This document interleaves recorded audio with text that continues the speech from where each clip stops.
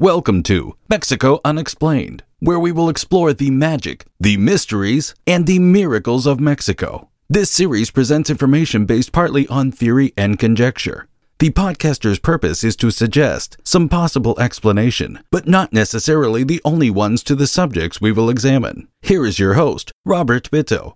Welcome, and muy bienvenidos to episode number 179 of Mexico Unexplained, where we examine the magic, the mysteries, and the miracles of Mexico. I'm your host, Robert Bitto. In July of 1519, Spanish conquistador Hernán Cortés and his men marched into the city of Zempoala, the impressive capital of the kingdom of Totonacs, on the Gulf coast of what is now the Mexican state of Veracruz. It was the first time the Spaniards had ever seen a pyramid, and it was the first time the indigenous people of this kingdom, the Totonacs, had ever seen Europeans. Before they reached the city, Cortés and his men were received by 20 Totonac dignitaries who brought word to the conquistadors that they would be welcome guests of their king, Xicomecoatl.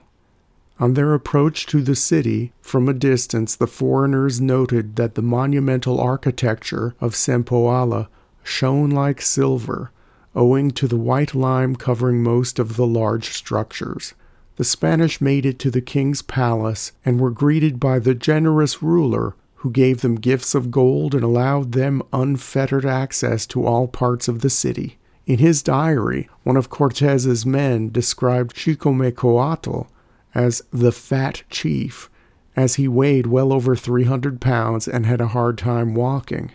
The conquistadors marveled at the Totonac capital city of Zempoala, with its lush gardens, grand public works, and overall feeling of plenty. The fat chief took Cortés into his confidence and told him that although the city's 30,000 inhabitants were well provided for, a dark cloud hung over his kingdom. For more than 50 years, the kingdom of Totonacapan had been under various degrees of domination by the Aztec Empire, whose heart was located in the highlands over the mountains and to the west. While touring Zempoala, King Xicomecoatl pointed to some very impressive buildings in his capital. These buildings were relatively new, with high walls and well fortified. The Totonac king told Cortés that the Aztecs built these buildings in his city as centers for the tribute collectors and imperial bureaucrats who made sure the Totonacs were paying their proper taxes to the Aztec Empire. The king also explained that parts of his kingdom were under direct military rule from the Aztec capital of Tenochtitlan. This slow takeover of the Totonac kingdom began with trade agreements in the time of his grandfather and had gotten progressively worse over the decades, King Xicomecoatl told Cortés. Would this fair-skinned visitor and his men be able to help him? The ambitious Spaniard did not have to think long about assisting the Totonacs, provided they helped him march on the Aztec capital. A few days later, in the Totonac city of Quiahuitzlan, Cortés, along with King Xicomecoatl, met with 30 high-level Totonacs to hash out a deal. The Spanish had secured their first indigenous alliance in Mexico, and after the meeting, the march on the Aztec capital began, including the Spanish along with 1,300 Totonacs. What ensued was one of the most important events in human history. The average person has heard of the Aztecs and the Maya and might have heard of the Olmec and Toltec civilizations, but the Totonacs seem to be forgotten or ignored by many who have a mild curiosity about ancient Mexico. Scholars and archaeologists continue to try to understand the ancient world of the Totonacs, while modern anthropologists are racing to understand the contemporary Totonac people, who number about 300,000 and live mostly in the Mexican states of Veracruz and Puebla. To start with, no one is certain where the name Totonac comes from. Some believe the name originates in the language of the Aztecs, Nahuatl, and may mean man from the hot earth. Other scholars think that the word Totonac comes from one of the Totonac dialects. It is made of two words, tutu meaning three and naku meaning heart. So what would Totonaco, three-heart, mean exactly? Two scholars in the 1950s named Kelly and Palerm theorized that the three-heart reference has to do with the three major centers of Totonac civilization. This has been the often repeated explanation, but one of the three centers on the list is El Tajín, which may or may not have been occupied by the Totonac. For more information about the archaeological site of El Tajín, please see Mexico Unexplained episode number 138. The three hearts may refer to three mounds found at the Totonac capital of Zempoala. Archaeologists are not in agreement as to what these mounds mean, but they may have some sort of astronomical or spiritual significance. The origins of the Totonacs are equally mysterious. The Totonac family of languages is often broken down into 4 or 9 subdivisions, and some languages in this family are barely intelligible to speakers of another. The language family is considered to be what is called a language isolate, in that it is not related to any other language on Earth. So it is difficult to connect the Totonac people to any of their neighbors or with any other people in Mesoamerica. In their own origin stories, the Totonac believe that they built the ancient city of Teotihuacan, the huge prehistoric metropolis in the northeastern part of the Valley of Mexico.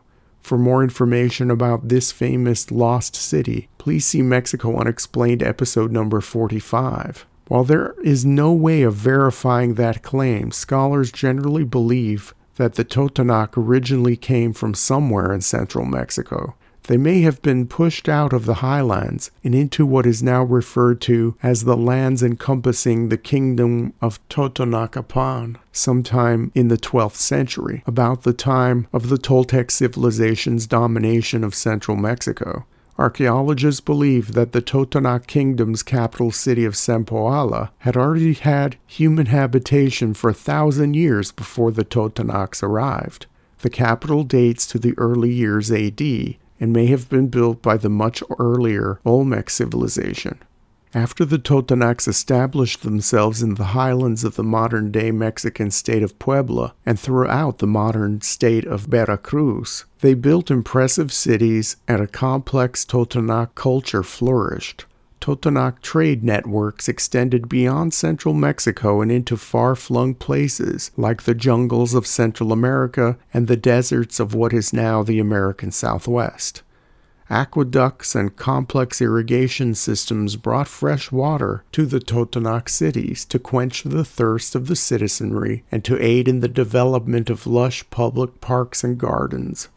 The water delivery system was also responsible for the Totonac kingdom's agricultural abundance.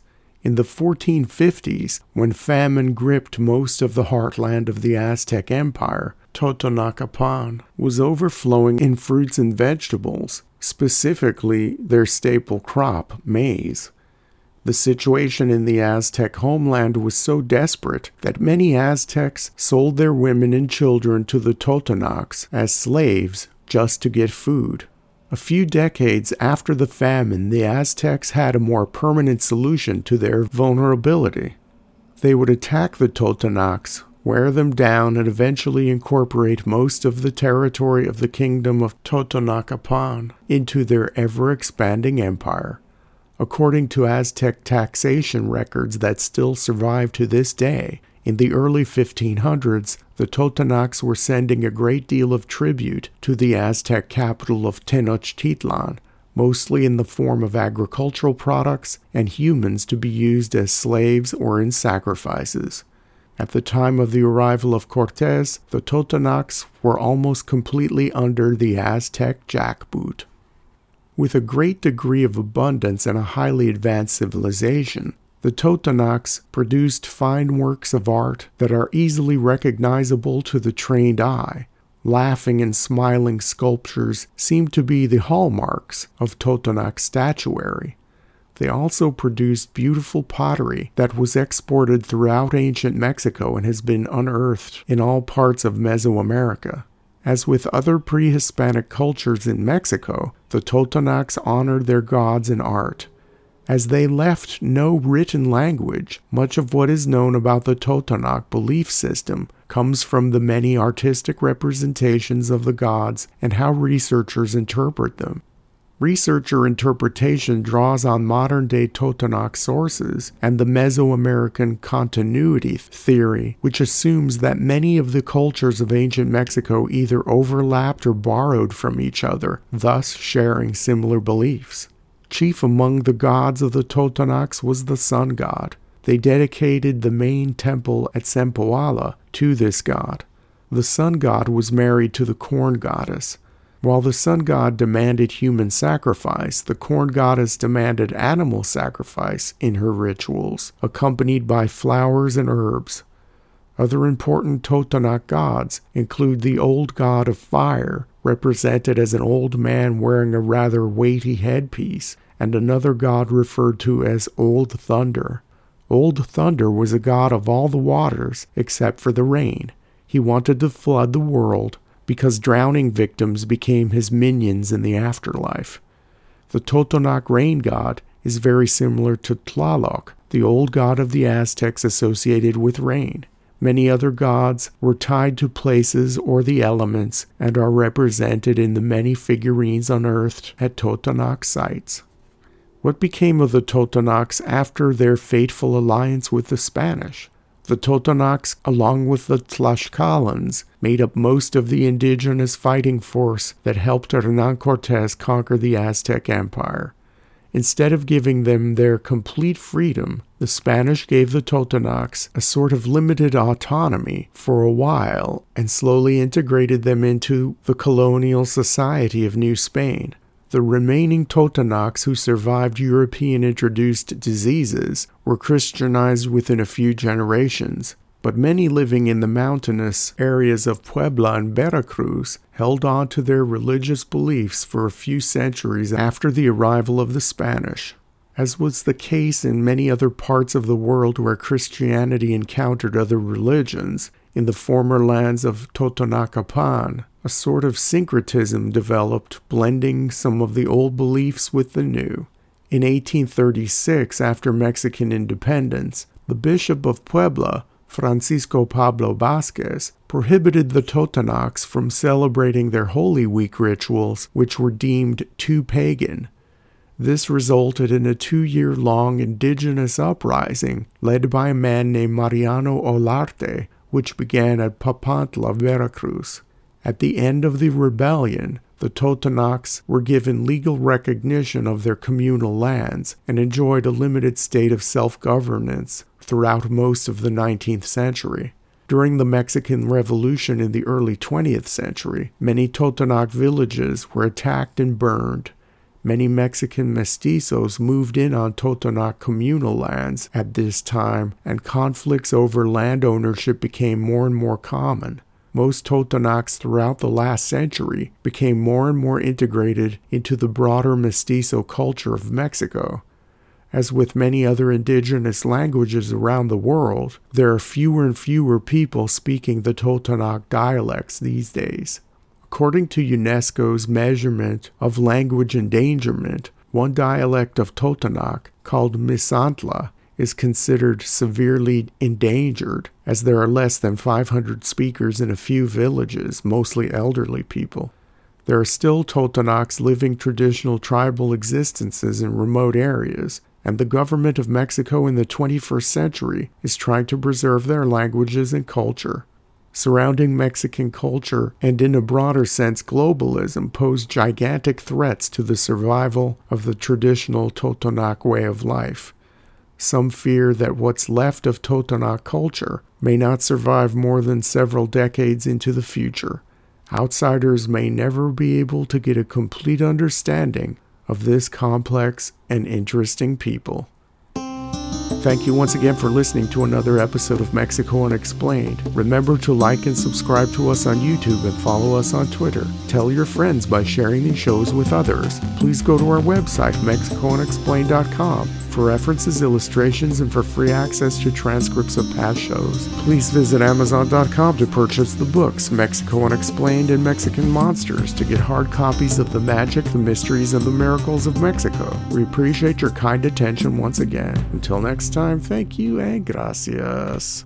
Thank you for listening to another episode of Mexico Unexplained with host Robert Bitto. For show summary, relevant links and commentary, please check out our website at mexicounexplained.com. Like us on Facebook and be a part of the conversation. Adios and hasta la vista.